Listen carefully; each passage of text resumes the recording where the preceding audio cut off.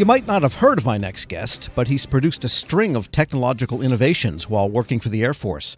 Now he's been promoted to Deputy Technology Executive Officer for Space Science and Technology. That means he'll work directly on the Space Force mission. For the Air Force Research Laboratory, Dr. Andrew Williams joins me now. Dr. Williams, good to have you on. Thanks, I appreciate it. All right, tell us, first of all, it seems like this job that you have by title signifies the somewhat bifurcation of the lab into serving two separate forces now, the Space Force and the Air Force. Fair way to put it? It's actually really a unification of the two. When Space Force started to stand up, what we thought through was whether or not it needed to have its own lab. And when we started looking into the details, we determined that there was a lot of multi-domain aspects to the technologies that we're developing, things like cyber, quantum, autonomy, artificial intelligence. All of those things have a multi-domain aspect to them that are both applicable to air and space, especially in the basic research and early applied research phases. And so what we didn't want to do is create two labs that split those resources up, especially funding-wise and laboratory research-wise. And so it made a lot of sense to keep the lab together to form a single lab with one lab supporting two services, with the Deputy TEO for Space as the position that's responsible for integrating and executing the space pieces of the portfolio across the AFRL enterprise.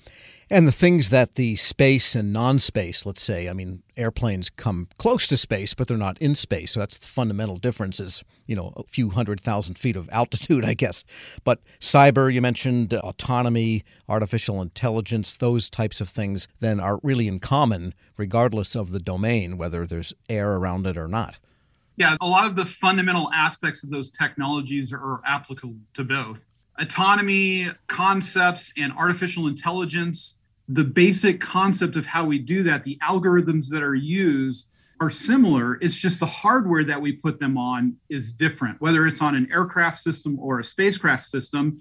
And when we advance to the 6.3 regime of funding and more advanced technology development, there are differences between the domains that start to become apparent. But when you're doing the fundamental research, there really are multi-domain aspects that are applicable to both. And what are the services telling you their requirements are? What's driving the research agenda fundamentally?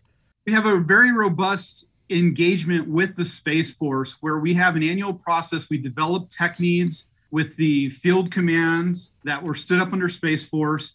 They give us a priority of what those functions are, really focused on how do we improve resiliency of the space systems, how do we provide better capabilities to the warfighter, and how do we improve the overall cost and functionality dynamic and cost benefit of the space systems to ensure that they're available to the joint fight. And there's some urgency coming into this as the domain of space increasingly is contested as a military domain. And we see other nations deploying capabilities that are kind of scary for a place that's been peaceful until now. That's very true. The fundamental thing that we have to do is really accelerate. That's the focus of everything. When I started my career at AFRL, it was in an uncontested domain. There was not a lot of congestion, but the complexity has really ramped up. There's an acceleration of the threat. There's an acceleration of technology in general.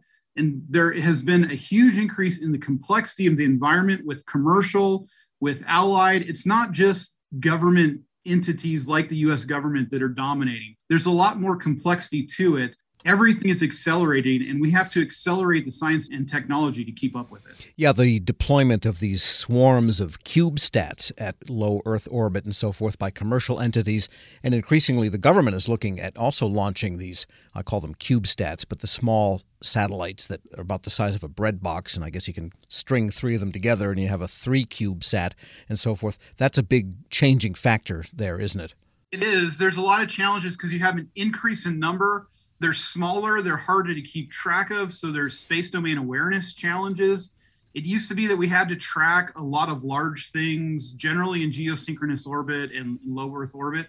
But with CubeSats and with other things coming into play and the increase of the numbers of constellations, it creates a huge challenge in complexity for domain awareness, in tracking the objects and understanding what they're actually doing.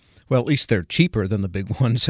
We're speaking with Dr. Andrew Williams. He's Deputy Technology Executive for Space Science and Technology at the Air Force Research Laboratory.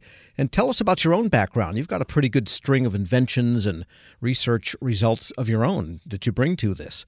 Yeah, I started at AFRL about 18 years ago. I spent a year in industry and then started as a Palace Acquire intern with the Air Force. So I did a year of on-the-job training. They paid to get my master's degree, and then I came back. After that, I started my career really focused on thermal technologies. Flew a lot of interesting flight experiments on the International Space Station. I flew experiments on the NASA microgravity aircraft, aka the Vomit Comet. The Vomit Comet, yes, indeed. A lot of fun. It was a blast. But the technologies that we were developing were really focused at things like rollout solar array to provide better power to spacecraft. We were looking at thermal technologies. We recently just had a huge transition with our oscillating heat pipe technology, where we're actually flying it on an operational Maxar commercial, the Sirius XM satellite. So that is a technology that we started in the lab about a decade ago and is now transitioning into actual operational capabilities. What is an oscillating heat pipe? That could be a lot of things. I was afraid you'd ask that because it's kind of a complex technology, but it is a way to transfer heat from the electronics box where the heat is generated to the radiator where it's actually rejected to space. The biggest difference between the air and space domain is that space is a vacuum, so there's no easy way to reject heat via convection and things like that. So we actually have to reject the heat. The oscillating heat pipe is a flat plate with the serpentine channel, and there's some interesting thermodynamic aspects that allow us to get it to work, but it transfers heat very efficiently and very effectively. So it's kind of like a flying heat sink with some real high-tech properties. It is, and it's a significant improvement over the state of the art of what we currently have. It really is what we believe going to usher in a fourth generation of spacecraft thermal control. All right, and you were mentioning a few other things you've worked on. So I started as the thermal lead. I started working as a program manager after that in the structures program. So deployable structures, that's where we did things like the rollout solar array, but we also did RF antennas. Thermal technologies are in there, and then fabrication technologies, composite materials, 3D printing, all of those things were within the portfolio. And so that really helped me understand the complexities of space systems because the structure and the thermal subsystems touch all aspects of the spacecraft. I developed a real deep understanding of satellite design through those positions. And as Deputy Technology Executive for Space Science and Technology, will you still be able to get your hands on real research, or do you have to just supervise everybody else and read spreadsheets? I think it's going to be a lot of meetings, a lot of interactions with people. I don't think I'm going to get my hands dirty in the lab as much as I would like, but hopefully I can still continue to do that. And what's kept you in the federal government? I mean, there's so many big, well-funded companies doing aerospace and aerospace research out there in the private sector. Ever occur to you to go, well, let's triple this and get to work for XYZ company?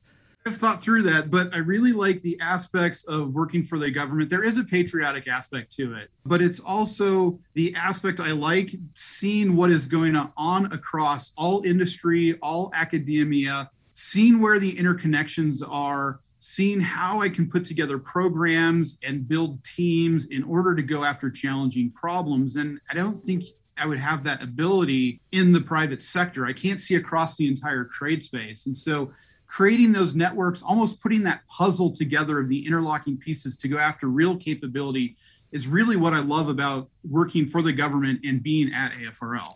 You might say it gives you a satellite view of the whole thing. That's fair, yeah. All right. Dr. Andrew Williams is Deputy Technology Executive for Space Science and Technology at the Air Force Research Laboratory. Thanks so much for joining me. Appreciate it. Thank you. We'll post this interview along with a link to more information at federalnewsnetwork.com/Federal Drive.